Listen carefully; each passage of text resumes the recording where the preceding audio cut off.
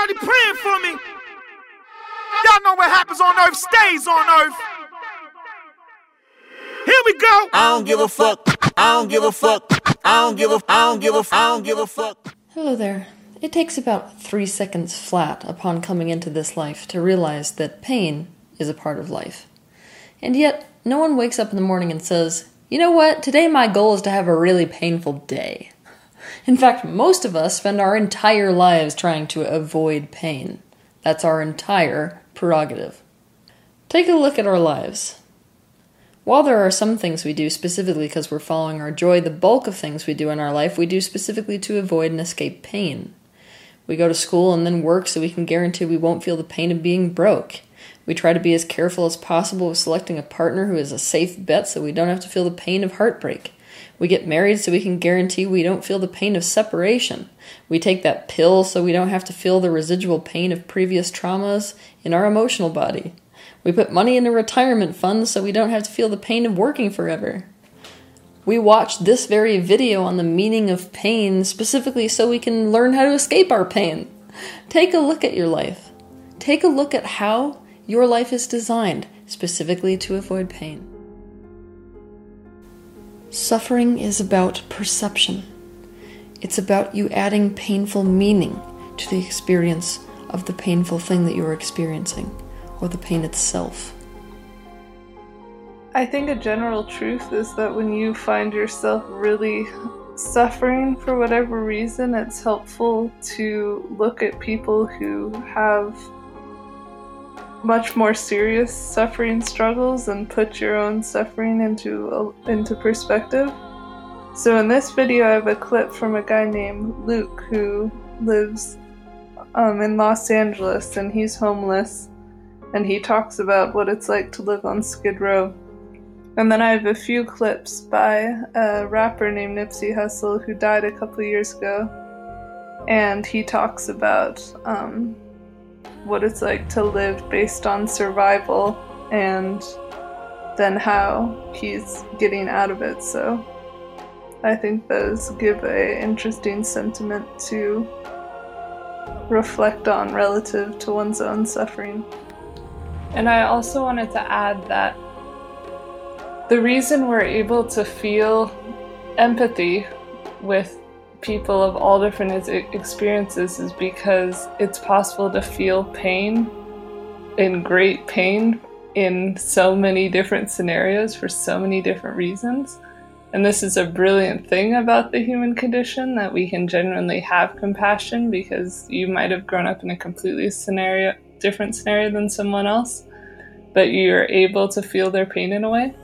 But the real point that I want to make in this episode is that if we see things rightly, we can notice how, in a way to reduce our own pain, we can notice, whoa, like the weight in my life is so much less than so many other people's. Maybe the weight of your pain isn't, but that's the whole point. Like, once you are able to sort of embrace your pain rather than run from it, like, think about all the people that have families that have so many fundamental needs fulfilled that billions of other people in the world don't have, yet they're overcome by their own pain and go into lots of destructive behaviors. If those people that have the more advantageous position relative to others can find a gratitude in that fact and use it as a bit of a fuel to lean into their pain and finally process it instead of avoid it, that is a really beautiful thing.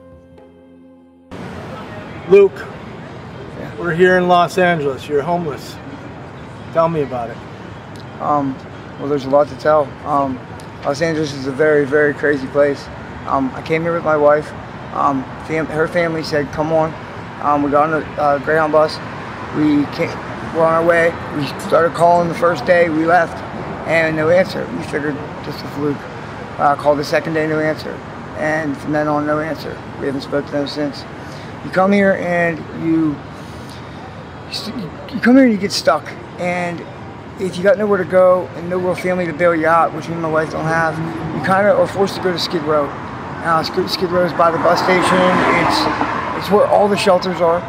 It's where all the food is. It's where all the resources are located. But Skid Row is a very nasty place. Go on. It will make it so you are constantly just worried about what you need to survive because everything's being taken from you. You're being taxed for living on certain streets. You have to pay. Basically, drugs run most of Los Angeles itself, but especially Skid Row. Skid Row hurt me in ways I can't ever explain. It made me do things, it made me see things that I wish I never would have seen. It's amazing what people can do to other people. You're gonna have to. I can't hear you with the traffic. It's amazing what people can do to other people. I especially feel bad for the females here. They get used up in a whole different way. My wife experienced that. But ultimately, I've seen some great acts of kindness here. I've seen some great things. The problem is you get trapped here. And people say, I panhandle for money. People say, get a job. Okay, well, if I had somewhere to rest my head where my stuff wasn't stolen, where I didn't have to worry about blankets, where I didn't have to worry about food, I might be able to get a job. But then also, I've been seen through this entire town now, and now I'm known as homeless. So to get a job, I have to leave the area. I have nowhere to get a shower daily. I have nowhere to keep work clothes. It's not as easy as get a job, you know? And you don't get much sleep. No, right. Because you're in survival mode, and the other night I met somebody and his shoes were stolen while I was sleeping. Yeah, right. Yeah, well, that's a very funny thing. Your shoes get stolen a lot while you're here.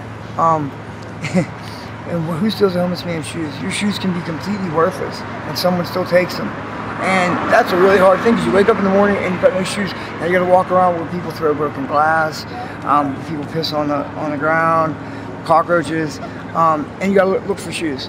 And that's very disheartening. That's one of the strangest things I've come across here. I've had shoes that are completely worthless and stink so bad somewhere, and someone still takes them. But it's also sharpened me. I don't miss a beat. There isn't too much. I'm pretty in tune with everything and everyone around me. I'm a lot more aware than they are, I assume. People who have spent time on the streets are very aware of their surroundings. You have to be. You have to be, because if not, your surroundings will get you. You know, especially on Skid Row. You know, I don't go there at all anymore. I broke from Skid Row about 6 months ago, and I haven't been there for a single thing. I broke from there for a reason. Somebody started trying to tax us just on panhandling, bringing money back. They wanted us to give them a percentage. And then they started doubling it until the number got so astronomical that there's no way anybody could ever pay it. And it's extort. They're threatening. They're threatening violence or whatever right. if you don't pay the tax. They'll burn your tent down. You know, I've had 13 whole tents stolen. I just got jumped the other day. I've been jumped 13 times. 10 of which I don't know the person, or the person is completely, absolutely insane, and I still don't know them. Or I've never even seen the person who hits me because they're robbing me in an alley. You know, and it's been hard, you know, but you survive.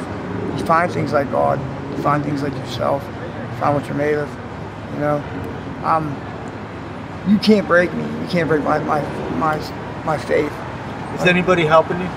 Yeah, not really, really. People throw me some money here and there, some food here and there, socks, as you did. But things are so expensive here as well. Like a hot dog behind me, $7. You know how long it takes me to sit down and make $7?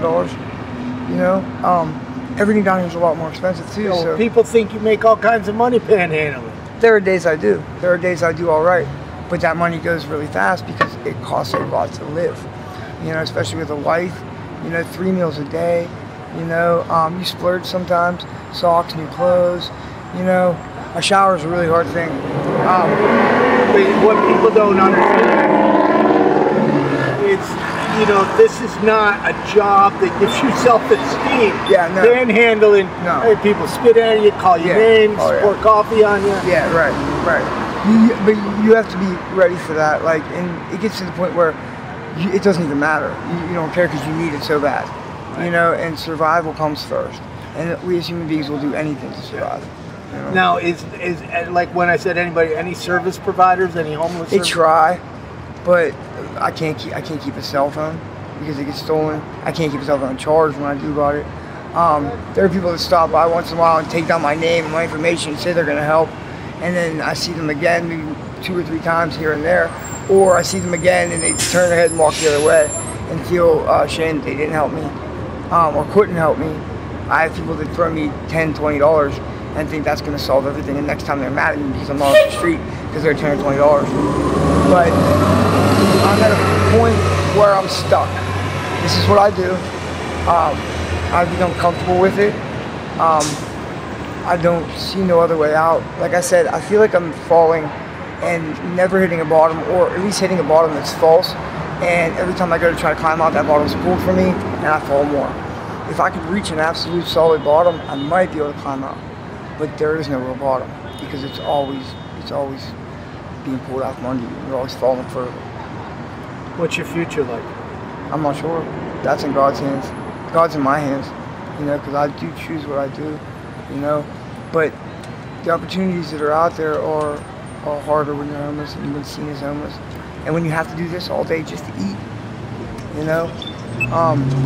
My story goes a little deeper than that. My wife got pregnant to a prostitute. She's a prostitute. She got pregnant. At the end of her pregnancy, she started having seizures. So she got diagnosed with brain cancer. And she's scared to death of the treatment because the treatment's like 80% risk of death. It's just, it seems like it can't get worse. It almost seems like a soap opera. I've been jumped by the Cubans. I can write a book. I can honestly write a book. You know, the only thing I really have to say to anybody is just appreciate family, because family is the one thing I don't have that might save me from this. Because when you mess up, when you make a mistake, most people got family to bail them out. I don't, neither does my wife. So we gotta eat this one ourselves. We gotta find our way out ourselves. And so appreciate family. They're the most important thing. And don't judge, because a lot of these people are 2 missed paychecks and no family away from being right here. You know, and it can happen really quick. It really can. Before you know it, and you're stuck. You know. If you had 3 wishes, what would they be? It's hard. It's hard. I haven't wished for anything in so long because I'm just worried about getting what I need. That's a hard one. I wish for my wife to be better. I wish I had a family. And I don't know what I'd do with the 3rd. But I'd give it away. Thank you very much for talking to me. You're very welcome.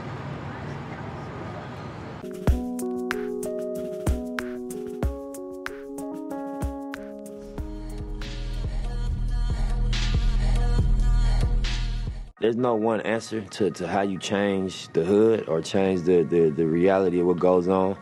But what you gotta think about is when you don't have resources, you in survival mode. You know, so being in survival mode automatically rules out a lot of things because you don't care about morality, because you don't experience morality. You experience, you know, the need to survive. You don't experience, you know, fairness. You don't experience planning for the future. You just experience my ribs touching. You know what I mean? And it's better me than you. And, you know, it's a survival instinct that kick in. So I think once you get out of the survival mode, your morals come back closer to your daily decision making. You start thinking about what's right and what do I believe in. But until you get out of survival mode, you ain't got time to be worrying about right and wrong. You worrying about bottom line. You know what I mean? By any means necessary. So I think that economics is the answer. Empowering people economically is how you really, really impact. But I don't know if it's about dropping a bag of money in the hood. I think it's about impacting culture in a way that, you know, the mentality changes. And then also, you know, the institutions that exist, it's just a prison institution, really. It's like a pipeline to jail. It ain't no constructive institutions for real that meet you ground level. It's just like if you fuck up, we got somewhere to put you. So it's like a fear-based preventative approach than like some love. And like we know y'all going through a struggle, and we know y'all could use an art center or you know what I mean, a studio compound or entrepreneurial space. it's like whatever going on, if you can't figure it out, we gonna lock you up, bro. So whatever it is, yeah, it's on y'all. I think like you get people out of survival mode, they start thinking different. I did, you know, when I figured out, you know, how to get myself out of the situation, my approach to life and people was different. I wasn't so angry, I didn't have my guard up. I wasn't so aggressive, I wasn't so, you know, expecting, if you ain't helping me, fuck you. That wasn't the mentality no more. And I can't blame nobody, you know what I mean, that's thinking about how they gonna pay their rent, or like going through not having food at the house, being young and having to go outside to hustle to feed themselves with school clothes. That's gonna change people, that's gonna make you feel away. And you can't fault them, you just gotta kind of empathize with the scenario and understand you put a person in survival mode, they're gonna survive by any means. I couldn't make a blanket statement to just the young people doing dirt. I don't think that's honest. You know what I mean? It's context for everything. Nothing happens in a vacuum, you know? But I would say that, you know what I mean, you're gonna lay in the bed you make. You're not gonna get away with nothing in terms of the energy. You know what I mean? You might beat the camera or the police. They might not catch you for what you're doing, but the energy is always gonna return to you. So when you just living in this cycle of being negative all day and just putting out negativity and that's the only energy you putting out, it's gonna return to you in different form than you put it out in. So I would just say, you know, master your energy. Do your best to master your energy and what you put out, you know, and unless that's what you want, you know, because you entitled to whatever you want to create, whatever experience you want to create for yourself. But if you're tired of that shit, adjust the energy. You know what I mean? As best you can. Adjust what you wake up thinking and what you say. And then lastly, what you do. And that's not an easy thing to do because it's such a pressure in these areas to just go by the way things are. But, you know, it's a lot of examples that you could look up to as young kids in the streets. You could look up to Kendrick Lamar. Not the words, forget what he's saying, just where he came from. I seen him, you could YouTube him freestyling in the Nicholson Garden Projects. You could look up to a Nip Hussle. You know, you could look up to a YG, you know what I mean, to a Top Dog, you know what I mean, to any one of these guys that came from this hopelessness and you know, wiggled their way through it. You know what I mean? And you could reverse engineer what they did. You know, look at the steps, what happened. You know, so I would say that. Relevant in the region of the West Coast. So immediately when I got my situation off the ground, and I had a budget behind me and I had a machine behind me, I was like, we gotta take trips, we gotta go out here and hit these cities and touch these people and do what they do. I'm a West Coast nigga, but I was on all the East Coast outlets, freestyling with the DJs, dropping mixtapes, doing the street DVDs, you know what I mean? So I was doing what a New York artist do to break itself in New York, as well as doing what a LA artist do to break itself out here. So, you know, it was just like, we wanted to connect all the dots. I recently seen you mention that around this time last year you were sitting in the jail cell thinking your life might not be going in the right places. So as we sit here today, we can see that that's changed. So talk to us a little bit about the transformation your life has made in the last few years, from struggles and hardships to the success and stardom you're going towards now. Yeah, number one, you know, I just feel better, homie. I sleep better, you know what I mean? I got a level of like, I'm at peace with what I'm doing. I feel good about what I'm waking up doing and about my lifestyle. At one point, I wasn't proud of my lifestyle. You know what I'm saying? I wasn't content with what I was doing on a day-to-day basis. I wasn't happy with that. So it was eating at me. Even though I'd be on the surface, cool and straight, deep down I knew that this wasn't the direction of what I need to be doing. Now I wake up with the feeling that I'm going in the direction that I'm here for. Like what I'm on this planet for, I'm doing it. Right. Bigger than just the LA, bigger than some gang banging, bigger than some street shit, just on some human shit. I'm doing what I'm here to do, I feel like. So it feel good, and you know, I got a lot of confidence, I got a lot of confirmation from my hard work that it's going in the right direction, that I'm doing something right, because, you know, like you said, a lot of people starting to gravitate toward the movement and toward the music. So, you know what I mean, I just want to keep working hard, keep doing classic shit, make good music, and you know, hit a grand slam when the album drop. Okay. And, you know, studying up on you, I've seen a lot of the stuff you went through. I've seen you had to deal with lots of police raids and some of the businesses get targeted and obviously have to deal with the troubles that come with gang life as well. Yeah. So when you sit there and you see that things are starting to change, do you feel like you're ready to knock out the music industry challenges because of what you faced? So, like, do you feel like them struggles help prepare you? I mean, the struggles that we went through and overcame and still going through most definitely just gave us a mentality. When I say us, I mean me and my team and my brothers. The mentality that, you know, this is nothing.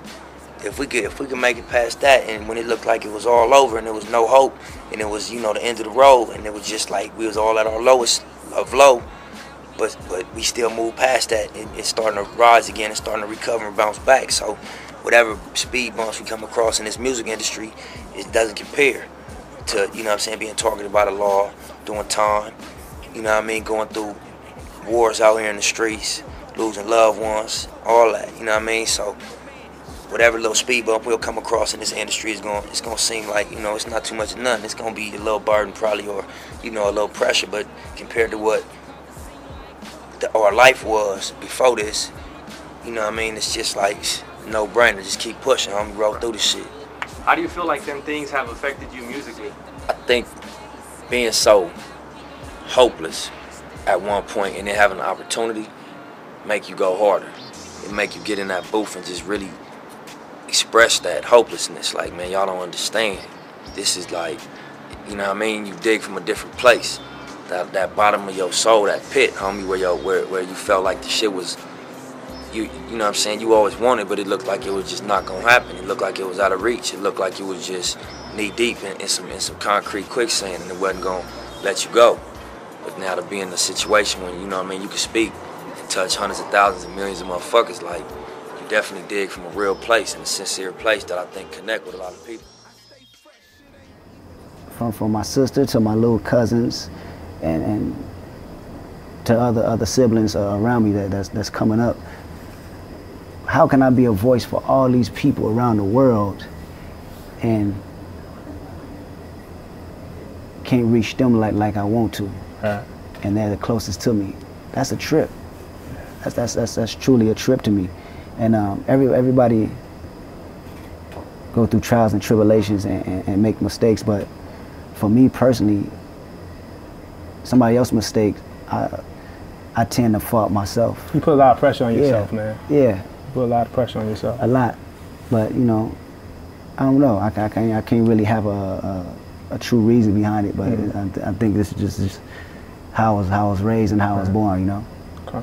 That right after you comes All Right. Like, it almost seems, I almost feel guilty for going through something so deep as you, and then in the car the other day, and All Right came on right after, and then I'm just like, you know, because it feel like it don't happen that quick. Or when was the realization for you that you gonna be all right, that we gonna be all right?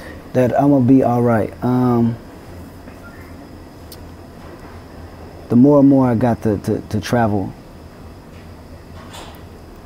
When I went to Africa and I got to see other people's problems, you know, they struggle maybe 10 times harder, you know, and was raised, you know, crazier than what I was.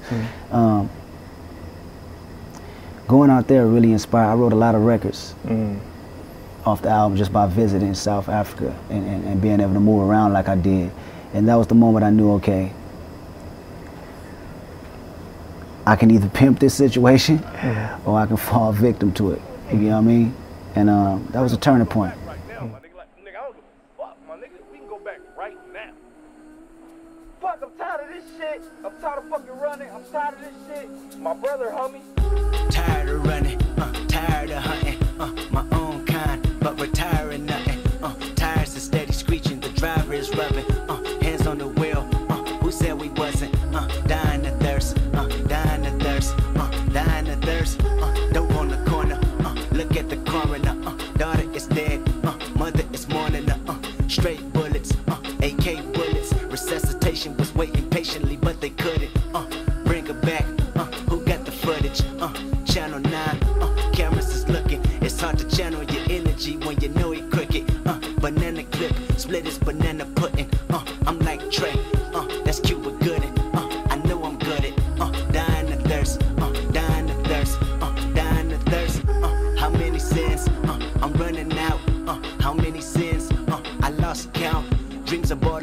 landing, but only shot it bounce. The Reaper calling, I'm cotton mouth. Money is power, yours is ours. Lay with a snitch, die with a coward. Hope we get rich, hope we get tower over the city with vanity, with the music louder. The same song, a black flower. I show you how to die your thirst, die your thirst, die your thirst. What are we doing? Who are we fooling? Hell is hot, fire is proven to burn for eternity. Return of the student that never learned how to live righteous, but how to shoot it. Tired of running, choirs is humming. Tell us to visit, we lie about coming. Now back to business, loading the guns and back at the Buick. Your hood is feuding, the beef is bubbling. It's no discussion, hereditary. All of my cousins, dying of thirst, dying of thirst, dying of thirst. Too many sins, I'm running out. Somebody send me a well for the drought. See, all I know is taking notes on taking this life for granted. Granted, if you provoke my best days, I stress days. Forgive me for all my sins, for my best days, I stress days. Say fuck the world, my sex slave. Money, pussy, and greed. What's my next crave? Whatever it is, no, it's my next grave. Tired of running, tired of running, tired of tumbling, tired of running, tired of tumbling. Backwards, my mama say, see a pastor, give me a promise. What if today was the rapture and you completely tarnished? The truth will set you free, so to me, be completely honest. You dying of thirst, you dying of thirst. So hop in that water and pray that it works.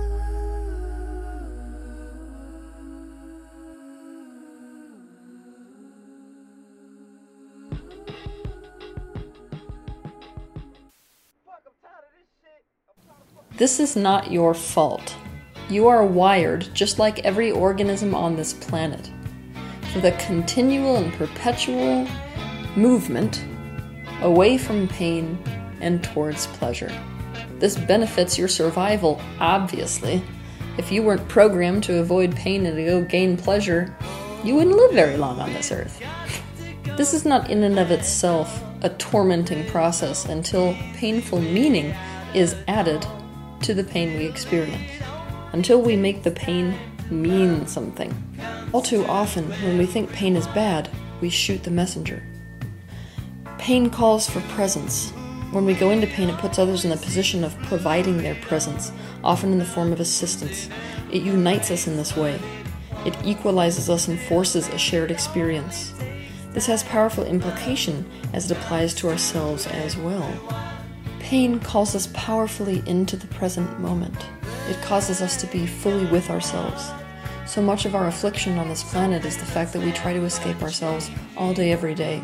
We're never fully present with ourselves or present in the now. So pain calls us into the profound spiritual practice of becoming present, which is the opposite of self-abandonment. Pain is the catalyst for universal expansion. Universal expansion takes place as a result of personal expansion. And how do we expand? We form preferences. Pain alerts us to what is unwanted, so that we have acute awareness of what is wanted, and thus can go in the direction of that very thing. And thus we expand. The entire process we call evolution is in fact the byproduct of pain. Discomfort triggers wanting, and that wanting triggers an evolutionary process by which we align with our desires. Pain creates an empowered person. Each time we feel pain, we must search for the cause. By looking for the cause, we have to face the fears that are inherent within our body and our being. We have to face what we are trying to avoid. By doing this, we become more and more non-reactive, more and more present with ourselves, more and more comfortable with facing fears until the things we fear lose their power over us. We develop a kind of graceful immunity. Pain is contrast. We need contrast to understand anything or to become aware. We need white to understand black. We need black to understand white. The contrast of pain is absolutely necessary for us to even comprehend the concept or experience joy. We could never experience pleasure without knowing pain. In this way, pain enriches positive emotional states and increases our capacity for pleasure. To the degree that we have suffered, we are capable of the opposing level of joy. Pain is also the seed of compassion. We must know pain to recognize it in another. We must know pain to care enough to create a world that is free from suffering. Pain is the catalyst to improving all of your relationships. Your relationship with life, your relationship with other people, your relationship with the universe at large, and your relationship with yourself. Pain becomes suffering when pain is not responded to with presence. When we try to deny, suppress, disown, reject our pain, and also when we add painful meaning to our pain.